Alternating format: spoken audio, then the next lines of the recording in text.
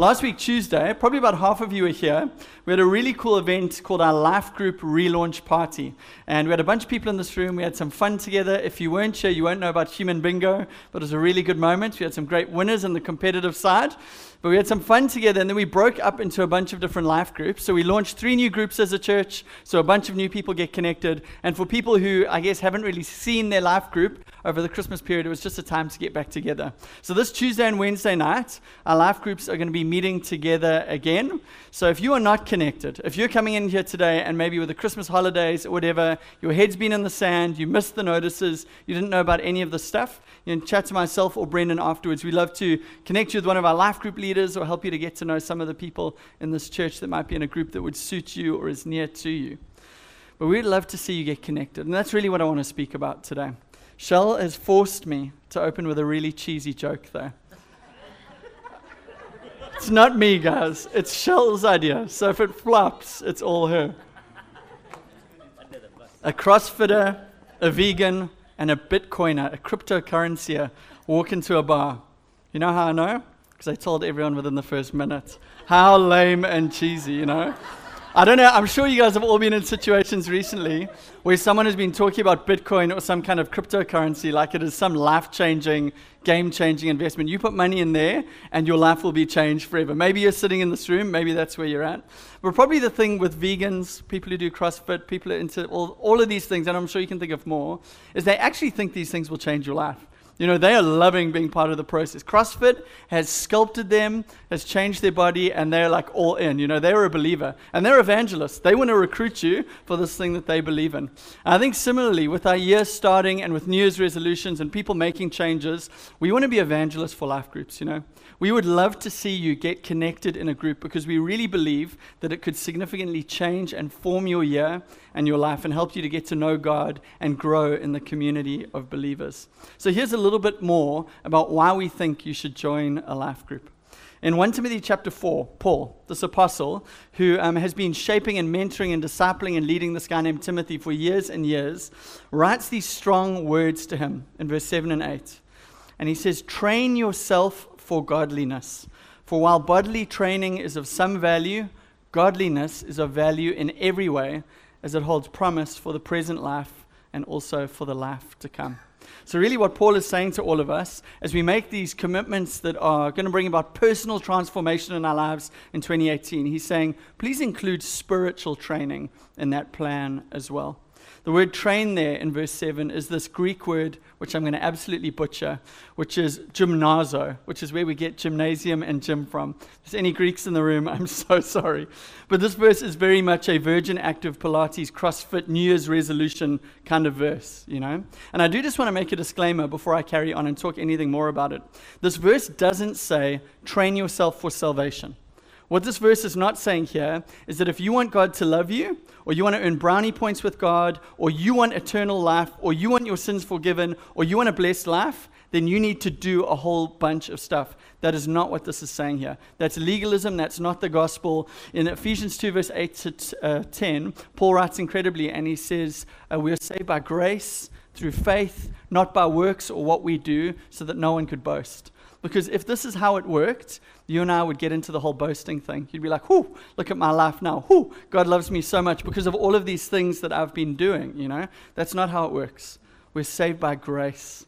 God loves us by His grace. Even while we were sinners, Christ still loved us. So I don't want you to hear the wrong thing now. This verse isn't about salvation, it's about sanctification, which is a really great Christian word, which means that we are called to change and grow and transform and mature more and more into the image of Jesus. So that's what Paul is talking about there. He says, train yourself for godliness. So I was thinking about training, and I thought, what would it take to win an Olympic gold medal, you know? Listen, I don't know what your New Year's resolutions are, but I'm setting the sights high. Tokyo 2020, I want to get in on it, you know. And I looked up Michael Phelps, who is like the most decorated Olympic medalist of all time. 28 medals, a whole bunch of golds hanging around his neck. And he will do 13 kilometers of swimming every single day. I think it's probably 6 days a week. I think he does give himself a day off, which is really kind. But he spends 13 Ks swimming in the pool every day, which is about 80 Ks a week. And then after he does that swim, he spends 5 or 6 hours in the gym, training, working his body so he is fit and strong enough to compete at that kind of international level.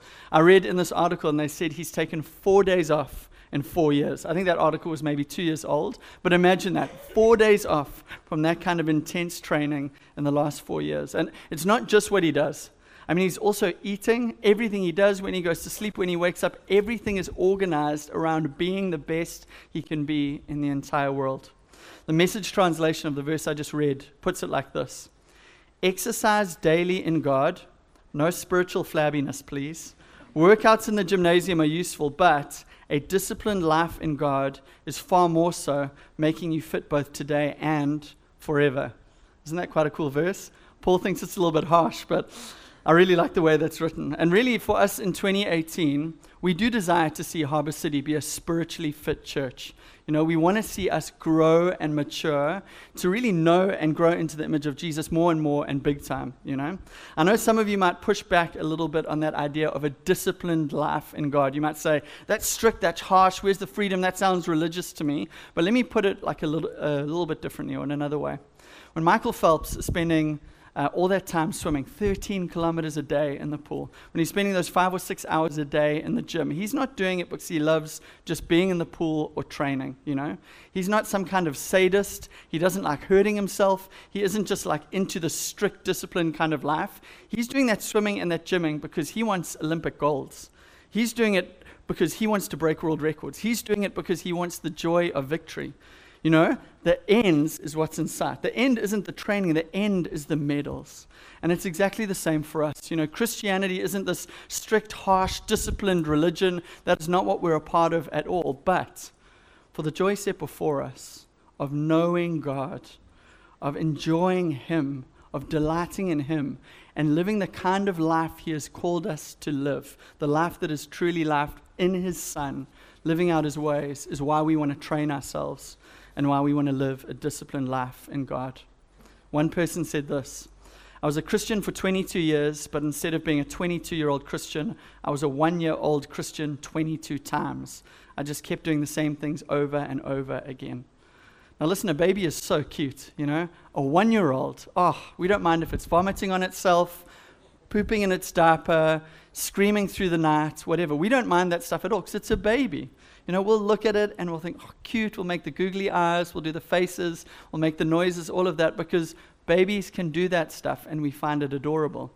Fast forward 21 years, a 22-year-old that's still pooping themselves and throwing up while they eat, and you're trying to put the spoon in their mouth and they're spitting it out and just can't do anything for themselves. We don't find that cute anymore, you know. We find that weird. You should be maturing. You should be growing up. Some of you in this room were probably 22-year-old parents. You had kids at 22. You were caring for someone else. You were doing the whole nappy, feeding, wake up in the middle of the night, all of that stuff for someone else. Because the goal of maturity is that we would be able to help others grow and care for others and develop others. So that's really what we want to see. And really this year we would love to see you grow in your maturity as a follower of Jesus and grow to be part of this mission of helping other people to know Him and grow up in their faith. And really what the Bible calls this idea of people following Jesus, becoming like Him inside of a community, is discipleship.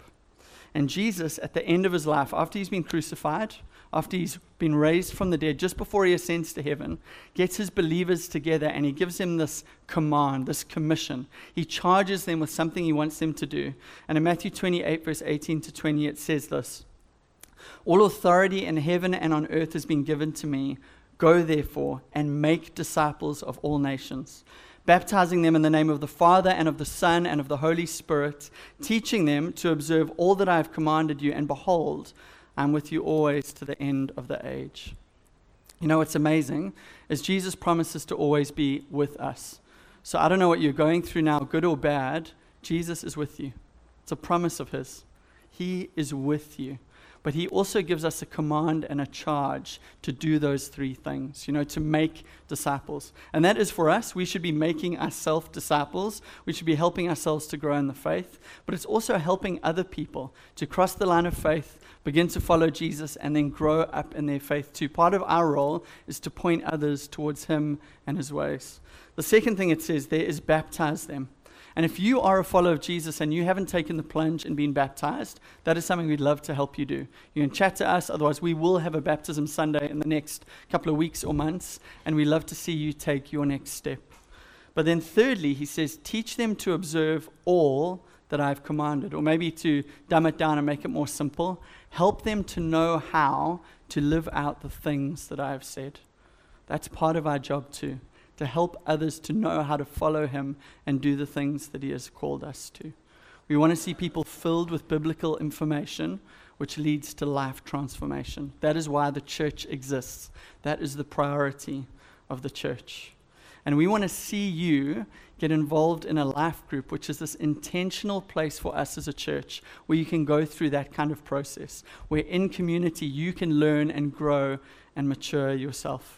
And in Acts 2, verse 42 to 47, Brent was teasing me this morning because we preach this every single year. There's like a cornerstone verse for us as a church. And then it gives us such a beautiful snapshot of what the early church was like and what we should be like as a church and in our groups. But really it gives us this picture of what life in the early church was like. And for us, our life groups are like these training wheels on a kid's bicycle that help us to learn to live out these ways until they become more and more natural for us. So Acts 2, verse 42 to 47. And they devoted themselves to the apostles' teaching and the fellowship, to the breaking of bread and the prayers, and awe came upon every soul. And many wonders and signs were being done through the apostles, and all who believed were together and had all things in common.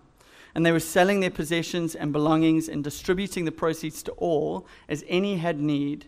And day by day, attending the temple together and breaking bread in their homes, they received their food with glad and generous hearts, praising God and having favor with all the people. And the Lord added to their number day by day those who were being saved. Last week we talked about building community in our groups. I think that's something we really want to do. We'd love you to see our midweek life groups as these little families where we care for one another and love one another and support one another and pray for one another and help one another. But that's not all they are, We would also love you to see life groups as these little spiritual gymnasiums, little spiritual groups where you can grow and train and mature in your faith and become more like Jesus. Places where you're challenged and stretched and learning and growing. I remember, I haven't been part of the gym for a while. I know it's hard to believe. I'm pretty sculpted. But I haven't been part of the gym in a while. But my friends and I, we used to go. We were training a lot for water polo and things like that. So it really was a long time. I think since I'm 32 today, let's not do the math. But we used to go and we would either be in the pool swimming or we'd be doing like the circuit or the super circuit or whatever the kids are calling it these days. And we'd start maybe at the rowing machine, do a little bit of rowing with the mates. We'd move over to, maybe the abs, get our abs cut for the ladies. We'd move over to do some weights, kind of sculpting our guns. And we'd go legs back, whatever else you're meant to do in the gym. And we would go through that. Michelle wanted me to really include the fact that I was going through a bit of a skater phase at the time. So I only wore jeans when I went to the gym. So I looked really, really cool. Long hair, jeans, big puffy skateboarder shoes. That's what gym life was like for me. But I'd love you to see that picture of a super circuit in the gym as something of what's going on in Acts chapter 2, See all of those different elements of what community life looked like. And almost to see each one of those things as a different piece of equipment in the gym. A different thing that is shaping us and stretching us and growing us in different ways. And we can't just do one or two. We actually need all of them to help to shape us into the image of Jesus and the people of God more and more and more. So what do we see here in Acts 2? Firstly, they were a people of the book. They were a people of God's word. And we see they devoted themselves to the apostles' teaching. They were on the edge of their seats as the apostles taught the scriptures and spoke about Jesus and the cross and what it means for our lives. I don't know how you do with your Bible reading, but Lifeway Christian Research just released their study saying that the most formative thing for children to see them grow in their faith and carry on their faith when they leave home is Bible reading. Amazing, eh? Willow Creek did a study years ago saying what is the most formative personal devotion you can do to help you grow in your faith? They found Bible reading. For us in this room, I really want to encourage you to read the Bible on your own and think about and pray through what it says that you could grow in your faith. Secondly, they were a people of prayer and worship. I think that's such a huge thing, you know. They were personally engaging with God and speaking to God and listening to what God had to say. And also they were praising God in the good and bad times of life. You know, it's really easy for us to sing praise you, God, when things are going well. But these guys were praising God no matter what came their way, good or bad. They were celebrating and worshiping Him. And they were a people of the gospel. Now, we are a gospel-centered church. We talk about that from time to time. But the reality is everything they did was centered around God, who He was, and what He had done. And one of the ways we see that is in their taking of communion, which we're going to be doing a little bit later. You know, they would meet together in the temple, and then they would go into each other's homes. They'd have a meal together, and they'd break bread, and they'd drink the wine. And in that moment, you can imagine the people sitting together, thinking back to their friend Jesus, or this person they'd heard about named Jesus, or this person they'd seen preach, or this person who had healed them of their sickness named Jesus, and thinking about that moment when He died on the cross. And just thinking of the cross and thinking, wow, the cross cost God so much. You know, just thinking of that moment where God gave His Son and the bloody, violent death that Jesus went through in our place for our sins. They didn't just think about the cost. They thought, okay, if God was willing to pay that for me, what about my value? Like, I don't know your story at all, but the cross shows us how valuable you are in God's eyes. How much God loves you, how much you mean to God, how much He cares about you. And you might be in a good time, you might be going through a really bad time. I want you to know how valuable you are in God's eyes because of the cross. And thirdly, the cross shows us how much God hates sin and how seriously we should take sin, and that we need to repent of it and push it away to follow Him. And as we take communion just now, and as they took communion, they thought about all of these things and the new reality they lived in as the people of God, that their sins were forgiven in Christ, that they were washed clean of their past and what they had done, that they were adopted into God's family, that they were a new creation, and that they were at peace with God. That when God looked at them, He said, "This is my son or daughter who I love and with whom I'm well pleased." As we take communion today, we can say that about ourselves. We can say that about one another. Also, I want to say in this church, when we take communion, we've just broken up into 2 tables. We haven't done this before, so crazy new decision we've made. But really, this is to break congestion up.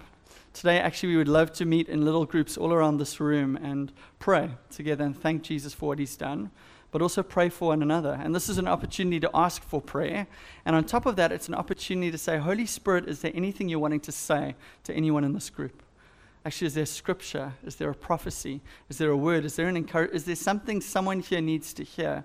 And then to minister to and encourage one another in that.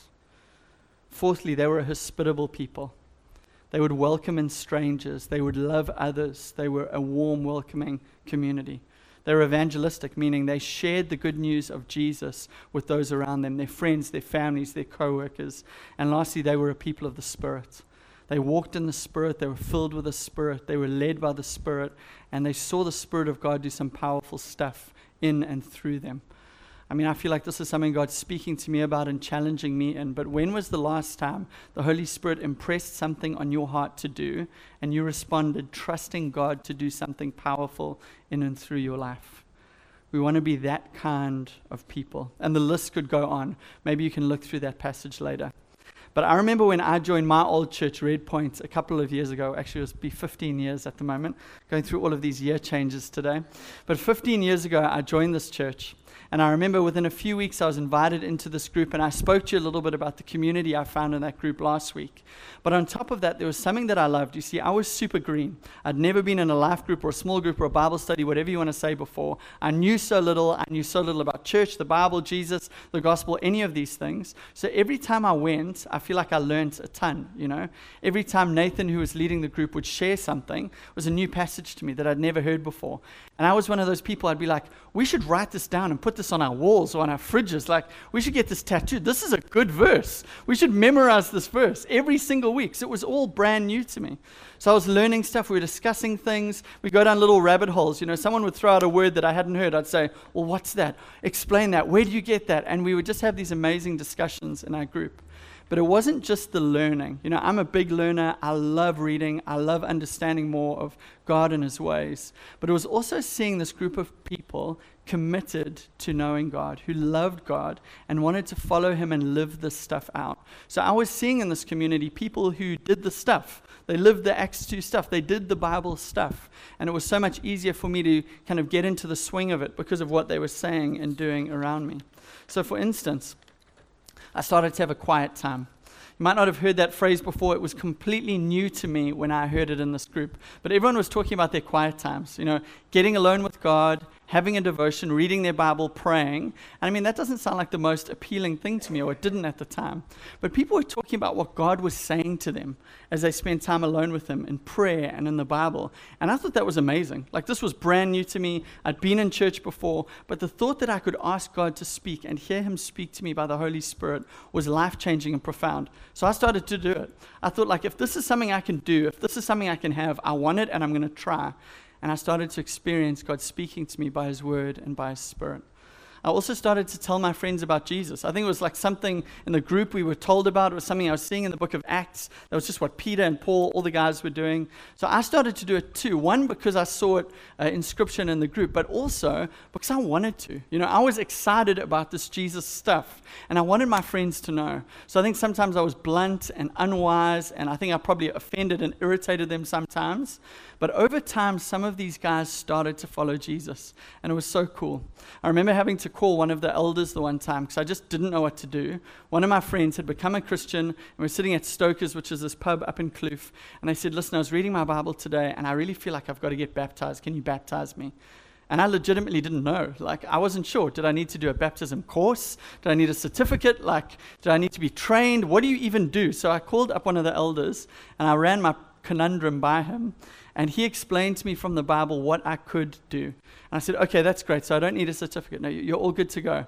Okay, great, but what do I do? I know we get in the pool, but what do I say? What do I do? How does this thing look? And we started to do some baptisms. I remember one life group, after seeing this happen a lot, getting up the confidence after watching people during times of prayer and worship start to share things they believed God was saying. So maybe it was a scripture for the group or a prophetic word or a word of knowledge or something like that. And I got up the courage after seeing this and watching it and learning how to hear God speak to myself. The one time I thought God was speaking to me for someone, and I thought, okay, I'm going to step out. I'm nervous, could get this wrong, I could misrepresent God, I could say the wrong thing, they could just say, not for me, sorry buddy, you're wrong. I thought, I'm going to do it, it's worth it, I'm going to try. And I spoke what I thought God was wanting to say to this person, and it seemed to hit the spot. This seemed to be something from God for them that strengthened, comforted, and encouraged them. And all of a sudden I realized I'm one of those people now, Before I wasn't, but now I'm one of those people who hears God speak to me and shares that stuff with other people. I'm one of them. I'm in that category now. It's amazing what God can do in groups. I began to tithe because of a life group. I remember being in that group. I'd never heard of tithing before. It was brand new to me. I'd never thought of the financial realities of church or investing into church for the mission of God. I'd never thought that maybe my worship and my money went hand in hand in any way.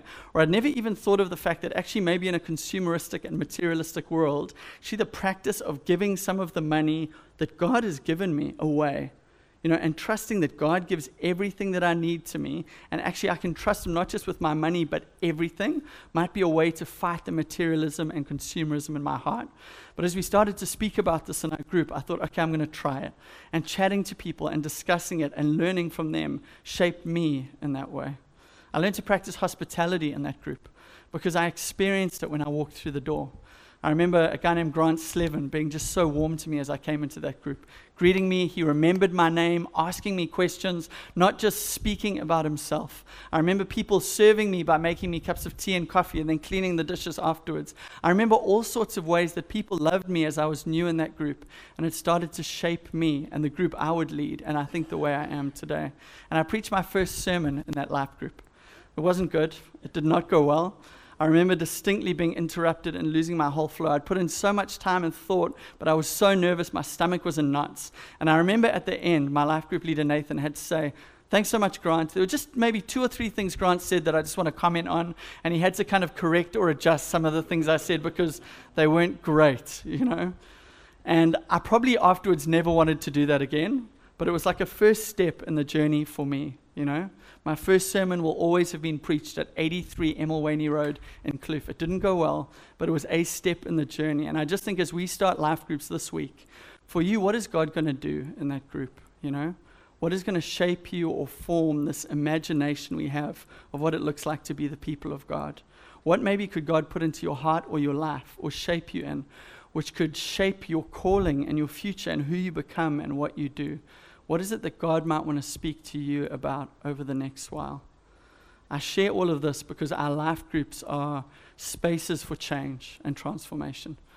Last week, I threw out a name of what we don't want to call the life groups, but really they are little Jesus gyms. Again, we're never going to call them that, but that is what they are. It's places where we get trained in the ways of Jesus and we learn and grow and mature and become. So would you join a group and train for godliness and become the kind of person Jesus is shaping you to be and calling you to become? I want to encourage you with two things, Harbour City, because we want to see you come to know God and to become more and more like Jesus. One, will you take responsibility for your discipleship this year? Will you lead yourself to God, to know Him, to follow Him, to live out His ways? And secondly, will you take someone with you on the journey? Will you take someone under your wing this year? You can pray for, you can care for, you can invest into, you can challenge, you can give money to, you can serve. Will you take someone under your wing that you can help to grow in this faith? And would you help us to make disciples together as a church? Would you stand with me?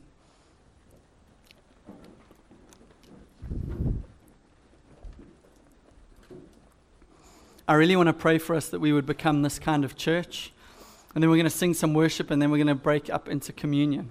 So if you don't mind closing your eyes, Lord, I just look at this picture of what your church looked like. The book of Acts, what Paul spoke to Timothy about in 1 Timothy 4. I pray that we would become this kind of church, Lord. I pray you would make us into disciples, and I pray that you would help us to help others grow. That we would see our friends and our families begin to know you and follow you, and that we would be transformed into your image. So I pray even now, Lord God, we want to respond to you, to what you're saying and what you're doing. I ask you to stir our hearts, speak to us. Lord, we repent of our sin. We repent of our struggles. We want to follow you seriously and passionately this year. So Holy Spirit, we ask you to be poured out upon us, to fill us, to lead us, we pray, and to take us forward as a church. In Jesus' name.